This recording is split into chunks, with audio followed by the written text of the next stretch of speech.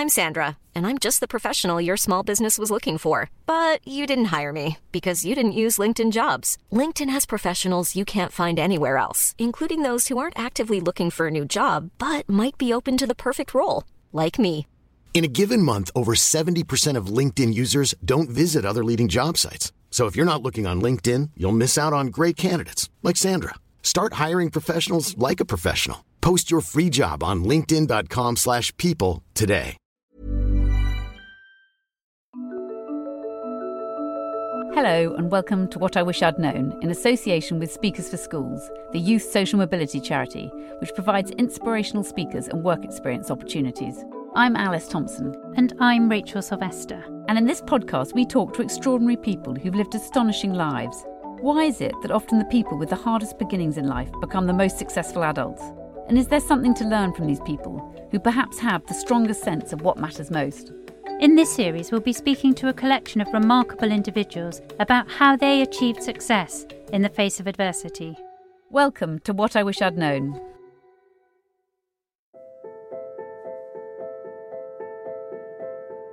In this episode, we're talking to Karl Lokko, the venture capitalist and founder and chairman of Black Seed, which finances black entrepreneurs. It's raised £5 million for its first fund and aims to back 30 black-led startups over the next 3 years. But Karl grew up running a gang in Brixton. He was top boy on his estate, and he has a scar on his face where he was stabbed and had been at numerous shootouts when he was young. I could literally see the colour of the air change.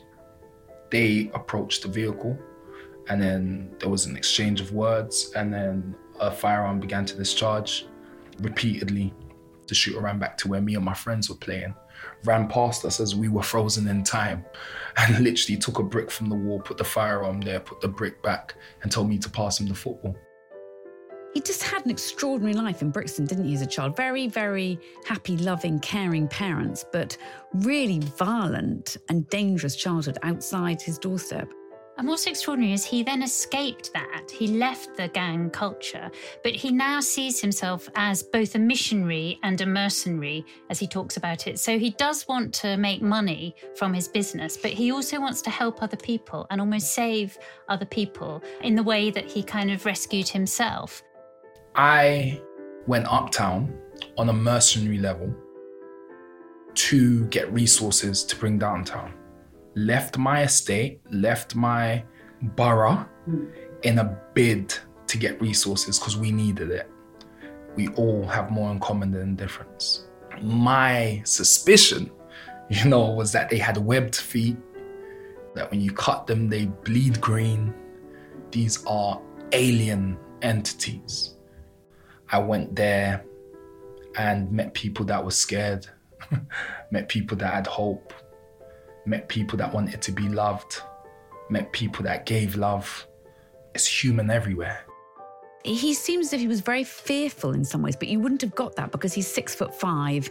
Everyone was obviously terrified of him. He was very clever at school, but actually he was focused on creating this gang from the age of 13 and of really controlling quite a lot of the streets. And that came from one or two moments when he was even younger, when he saw really extraordinary violence, and it seems to have turned his life around. Yeah, the tipping point for him was when he saw someone being shot when he was just 12. And that kind of led to this spiralling where he wanted to protect himself from this very violent world. And what's interesting is he knows, because he did manage to turn his life around, that it is possible to turn your life around, even if you're in a gang, you're involved in knife crime. And he worries that we're writing too many of these children off. We exist, we're just a part of the hidden alumni. Okay. Hidden alumni could be pregnant at 15, pulled herself by the bootstraps, finished education, cracked on and got a decent job in the city. And now the tests actually say, even though she might be on the same floor as her counterpart, she's had to climb the north face of the mountain. And I've been an adventurer, I've climbed mountains. When someone else climbed the north face of the mountain, I'm at the summit where we clap for them.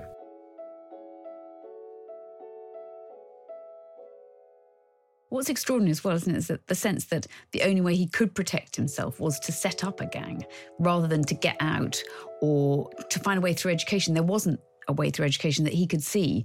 But he was obviously incredibly adept and clever. And the only way to do it was almost like replicate what he'd seen when he was 12 and become a gang. And he talks about how the gangs are actually incredible entrepreneurs. And he describes this network of hidden alumni who are people who've grown up in really tough backgrounds like his and then are all over the place succeeding. He was at Prince Harry and Meghan's wedding. He's in the kind of establishment. He goes to Mayfair to talk to the hedge funds, but he never really forgets his roots. So he's living in these two worlds. Or the fact that he saw one of his best friends die after a stabbing. So that must always go with you throughout your life. So tell us about Black Seed. It's a venture capital firm for Black entrepreneurs. Why did you set that up? Do you know what? Black Seed was actually a response. I've had a bit of an interesting journey. And during my social commute, I realized that the main differentiator as to who would succeed and wouldn't succeed in terms of business or who would scale and wouldn't scale was those that had economic enablement. Fast forward, my now co-founder reached out to me a week's eve of George Floyd's online execution, actually, and he wanted to raise capital. He had pitched to over 150 venture capitalists, taken part in the country's top accelerator programs, and wasn't able to raise a penny. Right. So he reached out to me, and then I made some warm introductions, of which enabled him to get seeded. And then when George Floyd did pass, it was a moment in time where it was like, you know what, we've just moved it on the micro. Maybe we should move it on the macro. Yeah. And then that was the essence of Black Seed. Yeah. And do you think that traditional venture capital companies are racist, or do you think they're just totally unimaginative? The R word is thrown around a fair bit. And I would say venture itself is quite a new creation, a new vehicle. One of which we have over-indexed, on a type of entrepreneur. The world is filled with diversity. And I always see it as, let's say, a woodland, a forest. It has its biodiversity, it's essential. Every species relies on the other. However, man-made grooves in the grass, a beaten path, people continue to beat it. And then before you know it, it's an easier path to journey. It seems like the obvious path to take. However, ultimately what it's doing to the environment is actually hindering it, and I would say that there isn't a great amount of proximity. It's a closed community.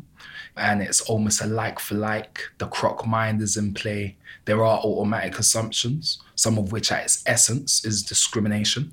And as a result, we just have a dire situation where there's not really any funding inclusion, unless you are an Oxbridge graduate, a white man, come from a particular socioeconomic situation. The door tends to not open to you. Yeah. Because there is an extraordinary figure that I think it's less than 1% of venture capital investment in the last decade went to Black startups, Black entrepreneurs. Why is that? I mean, it's really south from 1%. Okay. It's 0.24%. Oh, right. Over 10 years? Over the last decade, of venture allocation went towards Black founders. Okay. 0.024% went towards Black women.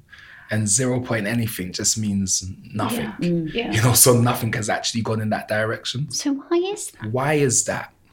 Again, this beaten path.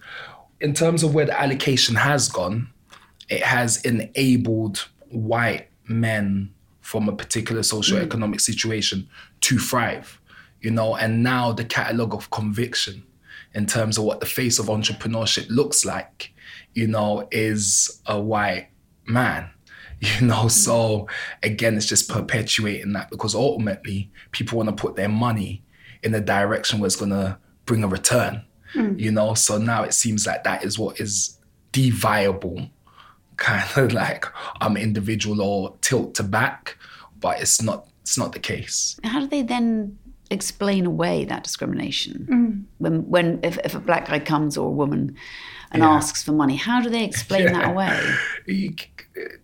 I mean, it can...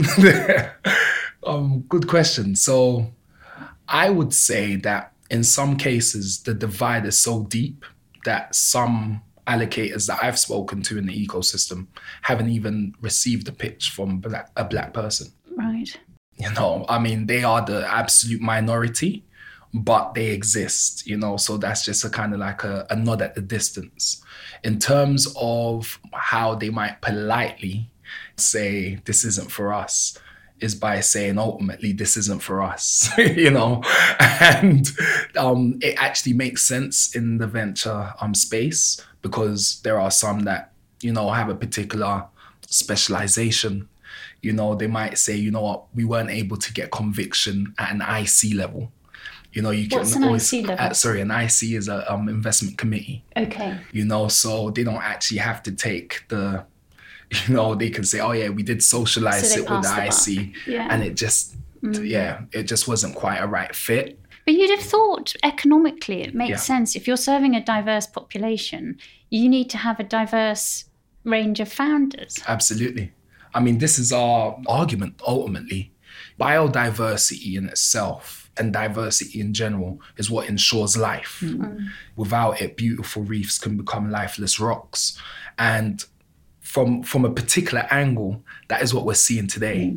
You know, it's just that we don't know what the beautiful reef actually looks like because we're at the lifeless rock and they've been there for so long. You know, we need to introduce more. You know, and are you doing it to sort of make money or to change the world? Is it altruistic or both? Both. You know, I've been very, very grateful for the happenstance and this sequence of events that has led me to actually found Black Seed, because it's the only time in my life I've been able to be equal parts missionary and mercenary. You know, and I quite enjoy that. Yeah. Great phrase. You know, I spent the last 10 years advocating and campaigning for a more fair and more inclusive business ecosystem. You know, I did that with a few hats and it was brilliant. But I mean, ultimately, I need to take care of my family, my community, and the rest of it. So yeah, no, I'm really enjoying it. Yeah. So will you have any white or Asian founders who you support, or will it be entirely Black? Part of our investment criteria is that one of the founding team needs to self-identify as Black. Okay. So, I mean, if it's a three-way foundership and 33% of the team says, yeah, I identify as Black, and then the others are white, Asian, doesn't matter. And you're based in Brixton. Do you feel in a way you're going back full circle to your childhood? Do you know what? Brixton, mind you, I do have a bias. You know, I'm a Brixton boy born and bred. And it is nice. However, it's a lot more than the fact that it's nice. Brixton is one of the most diverse, if not the most diverse area in London. London being the most diverse in the UK being the most diverse in Europe.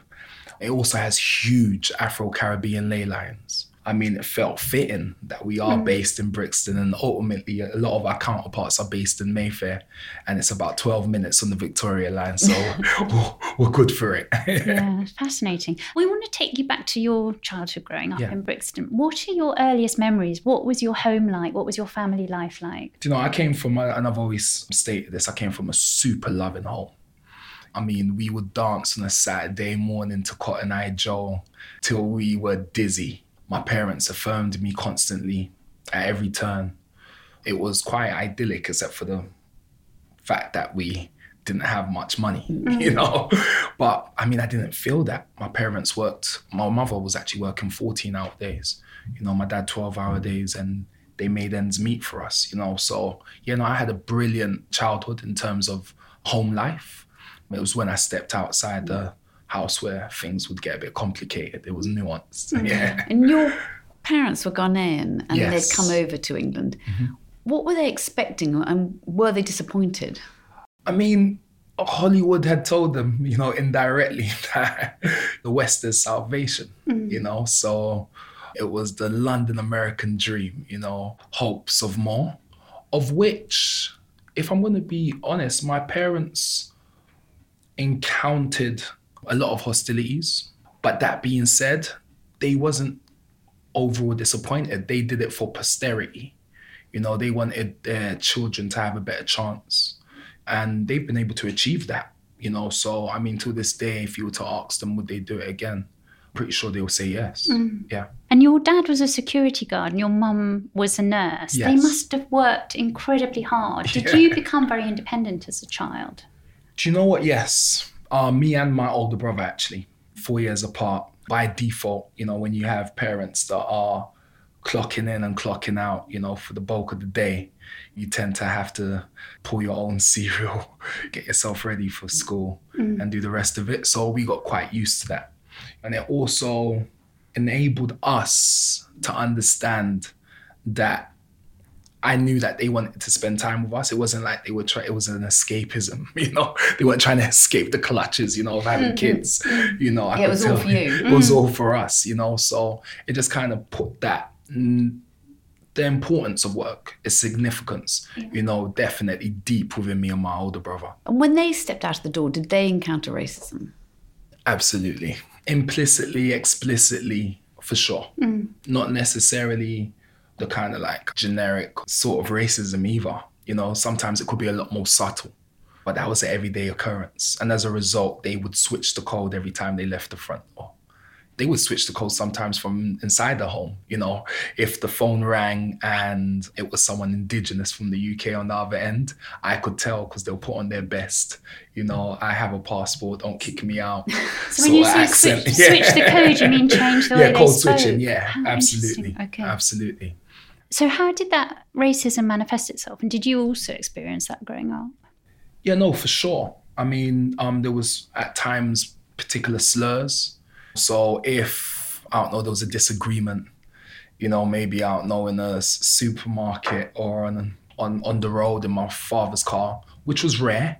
But when it did arise, there might be a reference to the fact of my father's origins or the rest of it, you know. So yeah, it was apparent for sure. And was money very tight? Were you constantly having to budget? Can you remember as a child not having things? Do you know what? My parents shielded us from that incredibly. The only time where their defenses wasn't actually, it was enough. I don't want to say they did more than enough, but there was one time when I was 12 years old and my mother and father sat me down and actually said, this year Christmas won't look the same.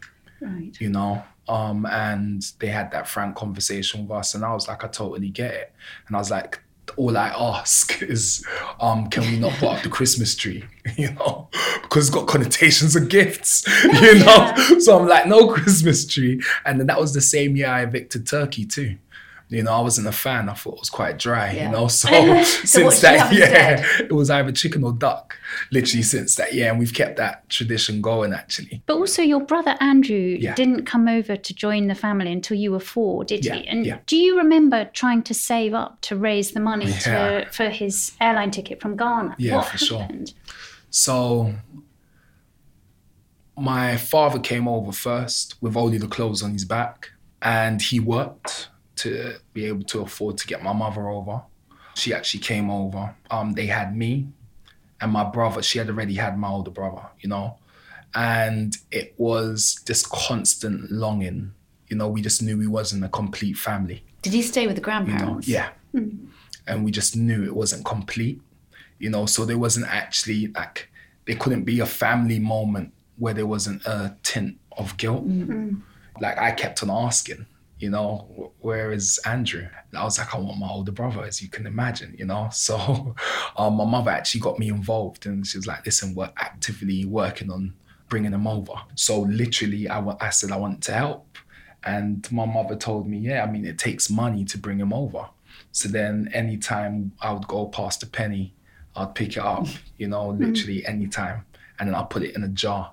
Before you knew it, like, I mean, I know the jar didn't help, but my mum led me to believe it was helping. Yeah. So, you know, I was diligently kind of like, I wouldn't walk with my head up, you know, I'm walking with it down, you know, so yeah. Can you remember the day he came over? No, not the exact day, you know, I can't. I remember the week and I remember it being actually quite awkward. Yeah, because the family dynamic changed. I had, you know, been anticipating this moment for so long. So had my parents and so had he, I'm guessing. But the romance we had kind of depicted in our mind, it didn't quite play out that way. But I mean, after a week or so, we got into the groove of it. And I'm pretty sure maybe it was so awkward where I've kind of like locked it up mentally. You know, it was a bit of a shock. I love my brother. We've got a great relationship. And yeah, no, I mean, we're better for it. And did that sort of search for money lead you to become quite entrepreneurial as a child? The first ever business I embarked on was a dog walking company. You know, How old were you? I was about 11, actually, yeah. How many Maybe did you about have? 10, 11. And literally, there was an English Bull Terrier and a Labrador in Kennington Park, actually. So we didn't live too far from Kennington Park. And I would go there anyway because I just loved animals. You know, I was obsessed and still am obsessed with dogs, you know, so I would literally go just so that I could play with the dogs for my own utility. And then I see everyone just sat in the park and sometimes like going around, it's a bit monotonous and they're chatting with some of their friends, you know. And I was like, oh, I can walk the dog around for you. You know, I just wanted to know what it felt like to walk with a dog on a lead, you know. And then one of them said, yeah. And then I walked him round and then I brought him back and then he just gave me a $5. And I was like, oh. Better than the pennies on the ground. You know? Yeah. I was like, oh. So then now I'm actively going around and socialising the proposition with others. And were you very hardworking at school, or were you quite naughty? Ooh, good question. School came easy to me. I was always in the top set for every class. And as a result, I enjoyed it, you know, because I was excelling at it. I was second to none when it came to regurgitating information.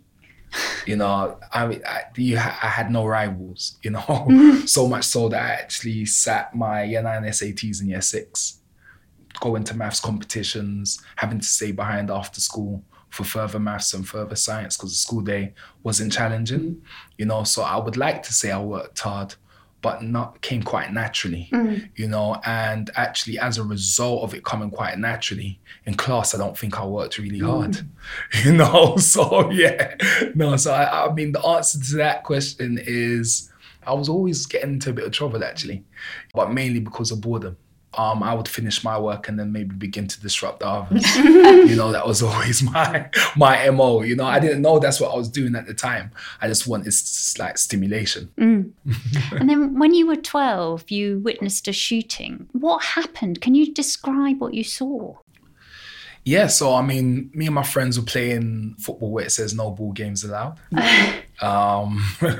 With our makeshift goalposts, you know, just our jumpers in place. And there was some young men that was just about 5, 6 years, maybe at most 7 years older than us. And they were hanging around loitering, just chilling. And they were smoking something back then that looked like my dad's cigarettes, but didn't smell like it. Right. You know? So, but they were pretty cool. Whenever our ball would roll over to their section, they would just kick the ball back over to us and we would just carry on with our game. So there wasn't really there was no real significance. No tension whatsoever.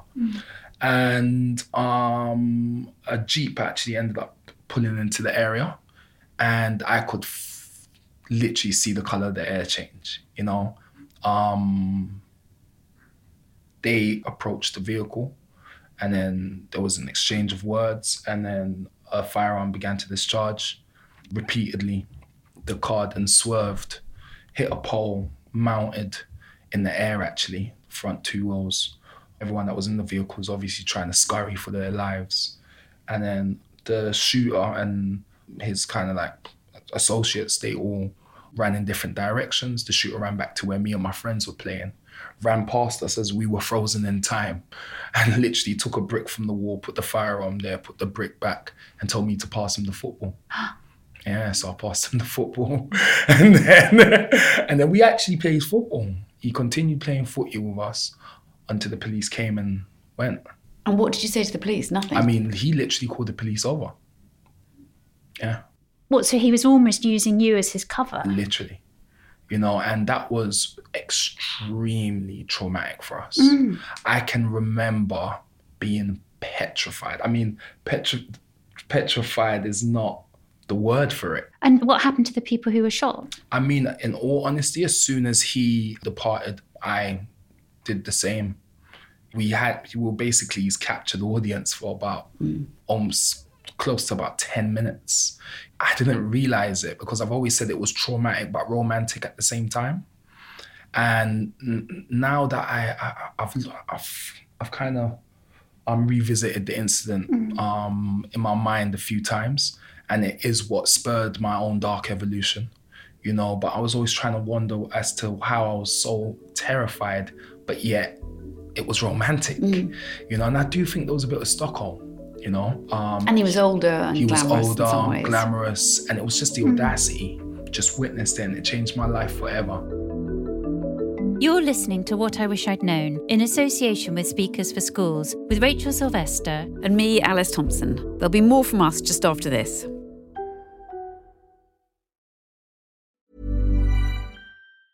Hey, I'm Ryan Reynolds. Recently, I asked Mint Mobile's legal team if big wireless companies are allowed to raise prices due to inflation. They said yes. And then when I asked if raising prices technically violates those onerous 2-year contracts, they said, "What the f*** are you talking about, you insane Hollywood ass?" So to recap, we're cutting the price of Mint Unlimited from $30 a month to just $15 a month. Give it a try at mintmobile.com/switch. $45 up front for 3 months plus taxes and fees. Promo rate for new customers for limited time. Unlimited more than 40 gigabytes per month. Slows full terms at mintmobile.com. There's never been a faster or easier way to start your weight loss journey than with PlushCare. PlushCare accepts most insurance plans and gives you online access to board-certified physicians who can prescribe FDA-approved weight loss medications like Wegovy and Zepbound for those who qualify. Take charge of your health and speak with a board-certified physician about a weight loss plan that's right for you. Get started today at plushcare.com/weight loss. That's plushcare.com/weight loss. plushcare.com/weight loss. Welcome back to What I Wish I'd Known in association with Speakers for Schools with Rachel Sylvester and me, Alice Thompson, and our guest on this episode, Karl Lokko. So then within 4 years, you were quite heavily involved in gangs. Yeah. How did that come about? I was always afraid. I never stopped. I mean, from that moment, I don't think I've even stopped being afraid since that moment, you know? So it was an antidote to that fear. Myself and actually, funny enough, Ronnie Biggs's grandson, we were growing up in this area, being bullied quite profusely. And what were you bullied for mainly, do you think? I mean, just for not being like a fixture in that microcosm, you know, not being a player, not being anyone of note, being very soft, just not being involved. I was bullied just not being involved ultimately. And I mean, I'd learned all the hacks. I know where to put the money on my person when my mother sends me to maybe go buy tomato puree from the shop, you know, because I know that they're going to pat me down here, here and here. I knew what junctions to avoid because they're going to be there at that time. And then enough was enough. My mother's car was being broken into repeatedly. My brother, who was older than me, was actually getting a much more of a heat. His encounters were a bit more serious than the ones I was being exposed to, just because of the age difference. And my friend's dad was actually murdered over a PlayStation game in the area that we grew up in. And the young man that actually took his PlayStation game actually came to my house a few weeks before and took mine. And all I kept on thinking is that my dad could have been in, you know, and my dad would not stand for someone to come into his home and take his son's anything. I mean, I was like, I got to fix this. And I did. So how did you kind of make contact with the gang, or how did they make contact with you? I made my own gang. Yeah, it's always been So you entrepreneurial. created? Always been, literally. How did you do that? I mean, just common cause. And were they people who hadn't been in gangs before? Yeah. Okay. Yeah, we were all in that limbo of neither here nor there, feeling extremely displaced. The moment we banded together, we felt a bit better. How old were you then? I think I was just on the border of 13, maybe. So did you carry weapons? As a child? Yes. I mean, yeah. But it must also have been incredibly dangerous. Did the other gangs come after you because you were trying to encroach on their turf? I mean, it's less around turf and just more around just being there. You know, there's a lot of trauma, and trauma begets trauma. In a lot of people's minds, offense is the best defense. You know, so you might see certain posturing, but it's mainly because everyone's afraid. As a result, yeah, I definitely been attacked on several occasions. I mean, I've got a scar on my face, so it's quite evident. But Was that with a knife? Yeah. Yeah. Did your character just change completely, do you think? No. You know, So you still felt very soft inside? Yeah, very soft, very afraid, if I'm honest. I just put on a mask every day I left the home in a bid to exist. Eventually, I couldn't take the mask off. It had informed a part of my character, but at my core, it was the same. And did your parents know what was going on? Because in a funny way, they didn't have people's the language for it at all. I mean, it wasn't a concept that they were familiar with coming from Ghana. You know, street gangs is not really prevalent over there at the time when they But they can't have thought it was in Britain either. Yeah, no, they didn't expect that at all. I mean, they were blindsided, ill-equipped, didn't have the language. Because some people say that gangs, it's almost a replacement family. But in your case, you had a really loving family. So can you explain why it happened? I mean, it's been referred to at times as initiators and imitators. You know, so initiators might actually belong to the minority, where they come from maybe a generic backdrop of absent father, maybe mother and a substance.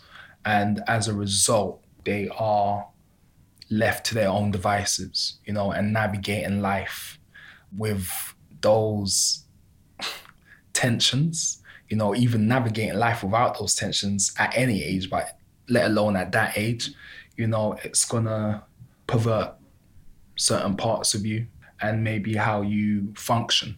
So as an initiator, like I would be around them, I would have proximity to them. Maybe they might see me coming home from school and might, you know, be the ones that was actually pressurizing me in a certain way. And then I would then be an imitator in order for me to be able to survive and, dare I say it, thrive in that environment. Did you get stopped regularly by the police? And in a way, could they have stepped in at any stage? Did you feel in any way they could have been more helpful? Us and them is never helpful. You know, us and them is never helpful. Splitting effect, even when it comes to, when we're talking about diversity, inclusion, it all pieces in. We're dealing with the same problem. It's the same beast, you know, and the police very much had an us and them approach to things. As a result, the community also had an us and them approach to things. So there was no real platform for meaningful engagement, you know, to actually like interrogate some of the things that's literally causing, you know, because a lot gangsterism and a lot of other subsects of our society, which are detrimental, are just byproducts of certain core pains and core issues, you know. So, but yeah, no, the police, with that splitting effect, no, there's nothing that can be done. It takes a lot more empathy, genuine engagement, you know, to be able to actually reach someone. So did you have a sense that your life was kind of spiraling out of control and you didn't want that to happen? I mean, maybe on the subconscious level, Yeah. but it wasn't a conscious thing that I was running around seeking help for. Yeah. Just before your GCSEs, your best friend was killed. Yeah. How did that affect you? I mean, untold trauma. You know, you can on some level get a small snapshot into the effects of such things via atrocities that are happening week by week in the city. And when you would see some of the imagery or you would hear of certain things via the internet, you know, you feel anxious, right? You know, you have your knee-jerk response might be fear. You know, you might then think about your own loved ones, about your own kids and the danger that they might be exposed to and the potential of that happening to them. I mean, it just did exactly that, but on steroids, you know, when you're actually there to, you know, see someone pass on. So, yeah. So were you actually there? Did you witness it? I mean, I definitely was there when he passed, for sure. Yeah, there was a lot going on. It was a bit of a fight, and it was at night, but yeah. And was that the most frightening thing that happened to you? What was the sort of most... I mean, we won't be able to get into that in a podcast. Okay. Yeah. There's a lot going on. It's no secret, you know? Yeah. Did that one moment propel you to try and think again or not? No, I mean, you're just going to double down on what you know when you're scared, right? Okay. So, yeah, no. And did you want revenge? Beyond that, I mean, it's just anger. Like, just more anger, more confusion, more fear. I wanted to feel more safe, for sure. You know, so, because they made me more afraid. Yeah. You know, more afraid for my life, for the life of my friends. And do you think there's a sense that the gangs are almost quite entrepreneurial? In a way, if you think about The Wire and Stringer Bell, it's an incredible business moment in a way. Is that true? And did you have a kind of business? It's the reality, you know, because essentially we all live in the same world, yeah? It might be the underworld, it might be the mainstream, but it's all the same world. And the same principles is needed because everywhere you're dealing with human beings. And there is a spectrum of personas and characteristics, and to be able to engage effectively, you know, especially where human beings are allowed to maybe be their darker selves, you know, it is a level of training. You know, I always say that the mainstream is easier than the underworld by far. You know, there's this misconception that a lot of the kids are doing it because they're lazy. You know, I mean, over there's a lot more to lose. Like, I come here and the most I can lose is an invoice. You know, like... So was it full on, like 24 hours a day? And did you make any money out of it? Non-stop. I mean... It's like entrepreneurship. Yeah. Were you doing it at school too? And were you constantly thinking about it? Oh, in terms of the involvement in gang? Yeah, I mean, it's non-stop. But I am obsessive. I've got to be honest. I don't know whether that's because of or because it's me. Anything I'm doing, I am absolutely obsessive. So were you making money? At that time, no. No. But so the entrepreneurialism was about the sort of leadership almost of the group. Yeah, it was that piece, you know, and I mean, it all depends on what you define as money as well. Yeah, I was able to get by. You know, you'd make more than you would at a menial job, you know, so, yeah. And then you met Pastor Mimi Asher. Yeah. What? Her son was also in a gang. What kind of influence did she have then on you? I mean, it was that piece around conversationally. She would allow me to explore, you know, what I had already experienced. And how did you meet her? She actually was the mother of a friend of mine. We went to the same primary school. Our parents knew each other, both of Ghanaian heritage, you know, and she actually used to run tutoring on the weekends, on Saturday mornings, and my mother would take me there for numeracy and literacy. And I mean, she was engaging with me probably from the age of like 4. That was Auntie Mimi. So how did she kind of persuade you to try and stop the gang life? If I'm being honest, she appealed to my ambitions. She's a remarkable woman. She knows it's not one size fits all. You know, it's case by case. And in my case, she told me that you have Brixton in an unofficial way, but maybe you could have Britain. Right. In an official way. In an official way, yeah. And then I was like, oh, yeah, I have some of that. Yeah. And during the time you were actually shot outside her house and the bullet went through her door, yeah. How did she respond to that? I mean, in panic. It's like, yeah, in absolute panic. You know, and by this time I had already denounced my involvement in everything, you know. But yeah, an absolute shock, horror, you know, and then to put your head down on your pillow that night, or even the nights to follow, and to have some semblance of peace, you know, is pretty hard to, you know, to broker. And did she tell your parents at any time? Oh, my mother was in the house at the time. Right. Yeah. They were having tea in the kitchen. So she must have, Pastor Mimi and your mother actually, they must have been incredibly brave, because it's quite a dangerous thing to try and extract children from. I mean, you're the brave gangs. when you have to be. Yeah. You know, it's the same concept I have today. My whole piece, which is Pastor Mimi stance, if the mission is greater than the threat, then you just got to rise to the occasion, you know, and that's always been the case. You know, even with, I almost say it's a shame that partially the hostilities of the current entrepreneurial ecosystem towards Black entrepreneurs, I draw a lot of my resilience from the fact that, you know, I've been in environments that have been equally as hostile. It's just that perseverance and the fact that the mission is greater than the threat. You just got to just crack on. And it's interesting that they were the women. So the older women were the ones that were stepping in. Were there younger women in the gangs as well or not? How did the women fit in? I mean, you know, it's interesting because the whole, let's just refer to it as the gang sphere. It's one where it's extremely nuanced, you know, so you might be on the peripheral, you might be right in the mix, you might be just guilty by association, you know, so the spectrum is quite vast, you know, so there are some that would have been completely involved, full baptism, and there's others that just because their best friend was involved or was murdered or whatever issue, or they have a sibling, you know, just because they live in the area, you know, you're going to have some level of interaction with it. Yeah, I mean, there's no real kind of way to say it, but I mean, yeah, there was some involvement in terms of some of the younger ladies as well. And when you tried to stop that gang life, did people get angry? Did people try to drag you back? What happened? That's for the, not at all. That's not. I was quite fortunate. I was top boy of my estate to some degree, you know, so by the time I was throwing it in, maybe some didn't want me to hiss at them.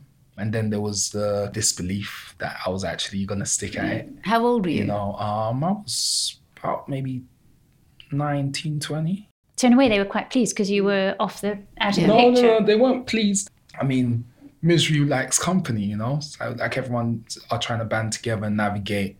I don't think they were pleased, but they understood. And I was quite clear. You know, I had conversations with them all and I was like, listen, my mother begged me, I didn't stop. Even when things was going on, I never stopped, but I just don't believe in it. So I can't be here. And what did your dad say? My dad's a silent man. He speaks a lot with no words. You know, so he's told me everything and nothing all at the same time. You know, but me and my dad, we have a great relationship. He's a good guy. He actually showed me what like real masculinity is, you know, in a way where he loved on and doted on us, showed us a certain level of affection, always encouraged me, never made me feel less than. But he must have been really worried at some stages about you. I'm sure. I mean, children are selfish, right? Short-sighted. I wasn't really thinking of them at that time there. Yeah, you live and learn. And thank God we've been able to live enough to learn.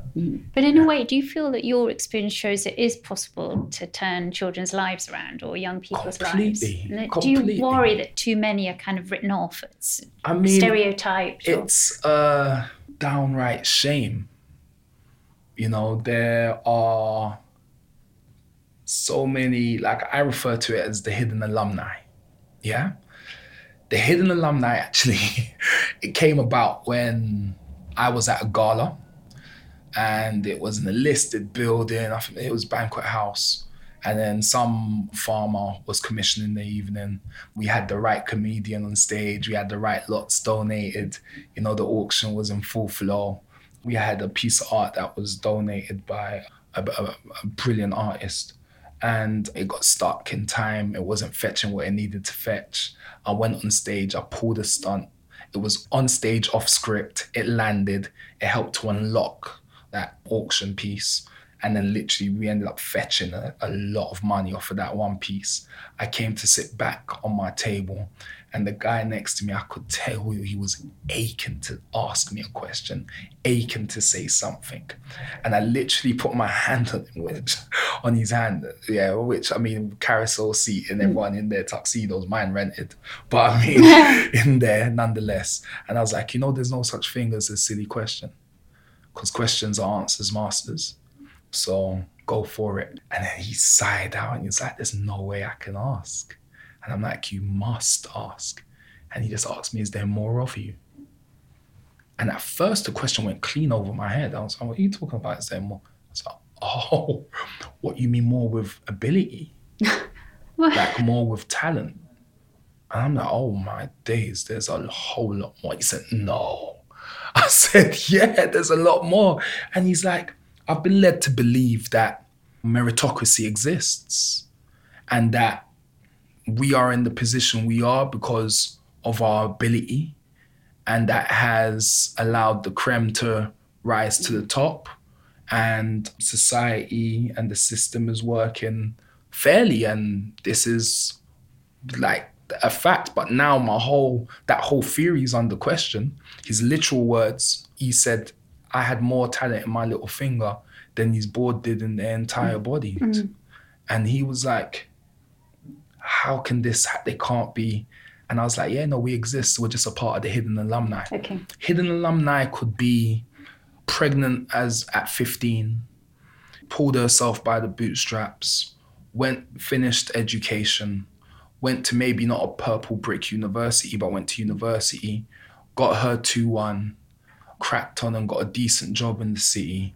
I will attest that her 2-1 is more than her counterparts first from maybe an institution that we might all herald and esteem. And I would attest also to say that she has a lived experience. And I would attest to actually say, even though she might be on the same floor as her counterpart, she's had to climb the north face of the mountain. And I've been an adventurer, I've climbed mountains. When someone else climbed the north face of the mountain, I'm at the summit where we clap for them. I mean, we've literally just climbed the same mountain. I mean, the altitude is thin up there.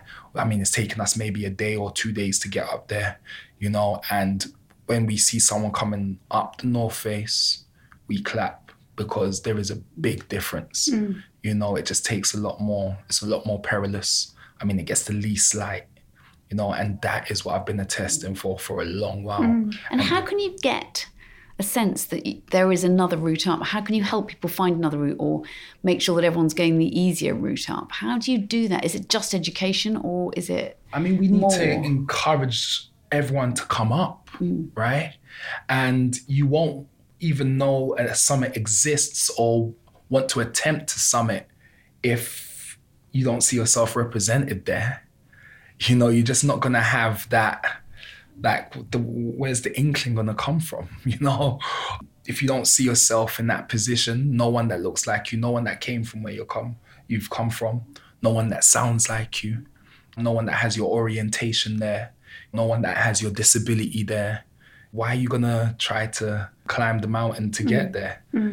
So we just need more representation. We need more inclusion, and we need to do it knowing that the more we do that, the hidden alumni are going to bring with them what is currently not within our boardrooms. It's not within our management teams. It's not within the directorships. And then as a result, we're going to add, and it's back to this beautiful reef fire over the lifeless rock piece. And you've also worked as a mentor for kids who are coming out of gangs. Yeah. What do you think explains that knife crime epidemic that we're seeing at the moment? Hopelessness. Yeah. I'll never forget the first time I started to get in the car and put on a seatbelt. I know it sounds unrelated, but it was a big shift in me. It's like I got something to live for. When you believe you are in a place where you're not able to surmount what is the seemingly insurmountable, there is a level of hopelessness, and hopelessness can create a flurry of things. It can allow those that wouldn't necessarily want to, feel like they might have to subscribe to that, which is ultimately detrimental. I mean, what a state of play that there are those that would subscribe to gangsterism in a city as full as ours. You know, it actually shows just how much of a headwind they are experiencing, they are feeling, they are seeing. I mean, ultimately, everyone wants to thrive. No one wants to lose. No one enters a game and says, yeah, I want to lose. I want to be the loser today. But there's a lot of loss going on. And there are a lot of children who've dropped out of school. And there is that sense that it actually is seen as sort of almost laziness or mental health issues, or no one's really drilling down into it. Do you feel that after the pandemic, that has just been a massive loss that we really do need to address now? That's post-COVID? Yes, there's that sense that no one's really grappled with it, have they? They've tried, but no one's really bothering to look at what's going on now. Yeah, I mean, that's a huge shame, you know, and I get it. It's an intimidating situation, because we know it is so sophisticated.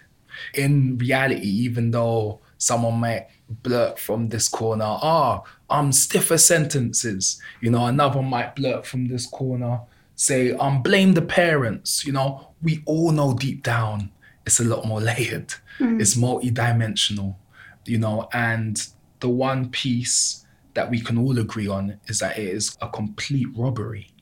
And children are the most vulnerable, and even a reflection from the animal kingdom. You know, those that are older, they protect, they cover, you know, and there is just a lack of that covering. There's a lack of that empathy. And we know that everything has been expedited since COVID. I mean, even the overall digitization of things, our overall affinity to tech, the content production, you know, what our young people are being privy to, what they're getting their eyeballs on. We know it's all gone unchecked. These are companies created by adults, governments, you know, run by adults, you know, that have let these things go on. And then now that the young people are suffering immensely, everyone's now trying to blame, you know, elements of it, which is fruit rather than root, you know? So what we do need to do is really put together a real task force of sorts and actually understand that it is multi-layered, it is multi-dimensional, it is multifaceted, it's nuanced. We need to be able to approach it from many different angles. There is just not one fix. And you've met Prince Harry. How did that happen? I mean, I got raptured into the 0.1% of London about just over a decade ago, you know? So, I mean, it's just 0.1 is very small, you know? So you tend to have the rules are probably 0.01. Yeah, you know? So, yeah, no, but I mean, yeah, I've worked with his cousins. And you were at his wedding to Meghan, weren't you? What was that like? That was. Who were you sitting next to? I was sitting next to my ex-wife at the time, actually. Yeah, and she was pregnant with our son. But yeah, no, it was a destiny moment. You know, it felt like that for myself, and it felt like that for those that were in the room, primarily those that were being wedded, and then also the nation. It just felt like something that wouldn't happen, and it's happened. You know, so I mean, it felt like an unfrozen moment. Some change. But it's really being an entrepreneur that kind of feeds your soul now, isn't it? Rather than the 0.1% or the parties completely. Or the DJs, isn't it? So because it's the problem solving. Problem solving in itself on a day-to-day is extremely stimulating. I mean, just for me, like I'm always complaining, there's another fire to put out. But to be honest, I love it. I've got to be honest. You know, I've gotten used to a certain intensity. And this really did bring it. I gotta be honest. Like raising money, pooling capital. I mean, as a legitimate fund in the United Kingdom, one of the most financially stringent places on planet Earth, it was no small feat, but it basically exposed every fiber of my kind of being, you know, to be able to say that, you know, we're going to get this done, you know, and that of the teams. So no, I love entrepreneurialism. And then plus, we get to do things that stimulate us and will stimulate change. Yeah, it's a no-brainer. Do you think you'd rather be rich or happy or safe? I think happiness is overrated. I feel as if happiness is odd because sometimes I'm happy to do the wrong things, you know. I'm happy to be lazy, you know. I'm happy to flip the bird at that person because they've annoyed me in the car. Like, I'm happy to do certain things and I mean, if we're just pursuing happiness, for me, it's more around purpose, you know, and with the purpose piece, the byproduct is money. Not all the time, but for me, it's been the case. You know, when I was campaigning and advocating for a fairer, more inclusive business ecosystem, initially, I was just doing that purely because I'm like, you guys need to let us in.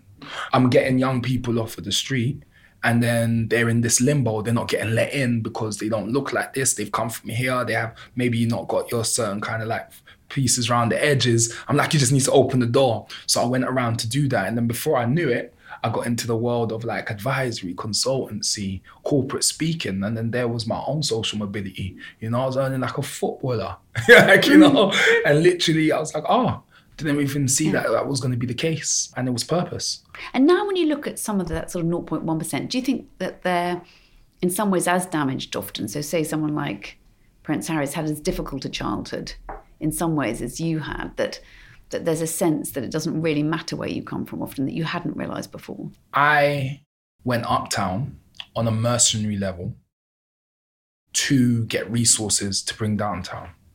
I've always said it, I've never hidden that. I literally left my estate, left my borough in a bid to get resources because we needed it.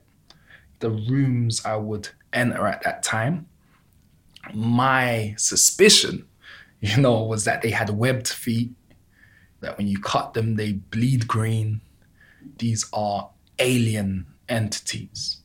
I always attest, and I will say it now, I'll say it forever, we all have more in common than indifference. It's just a fact.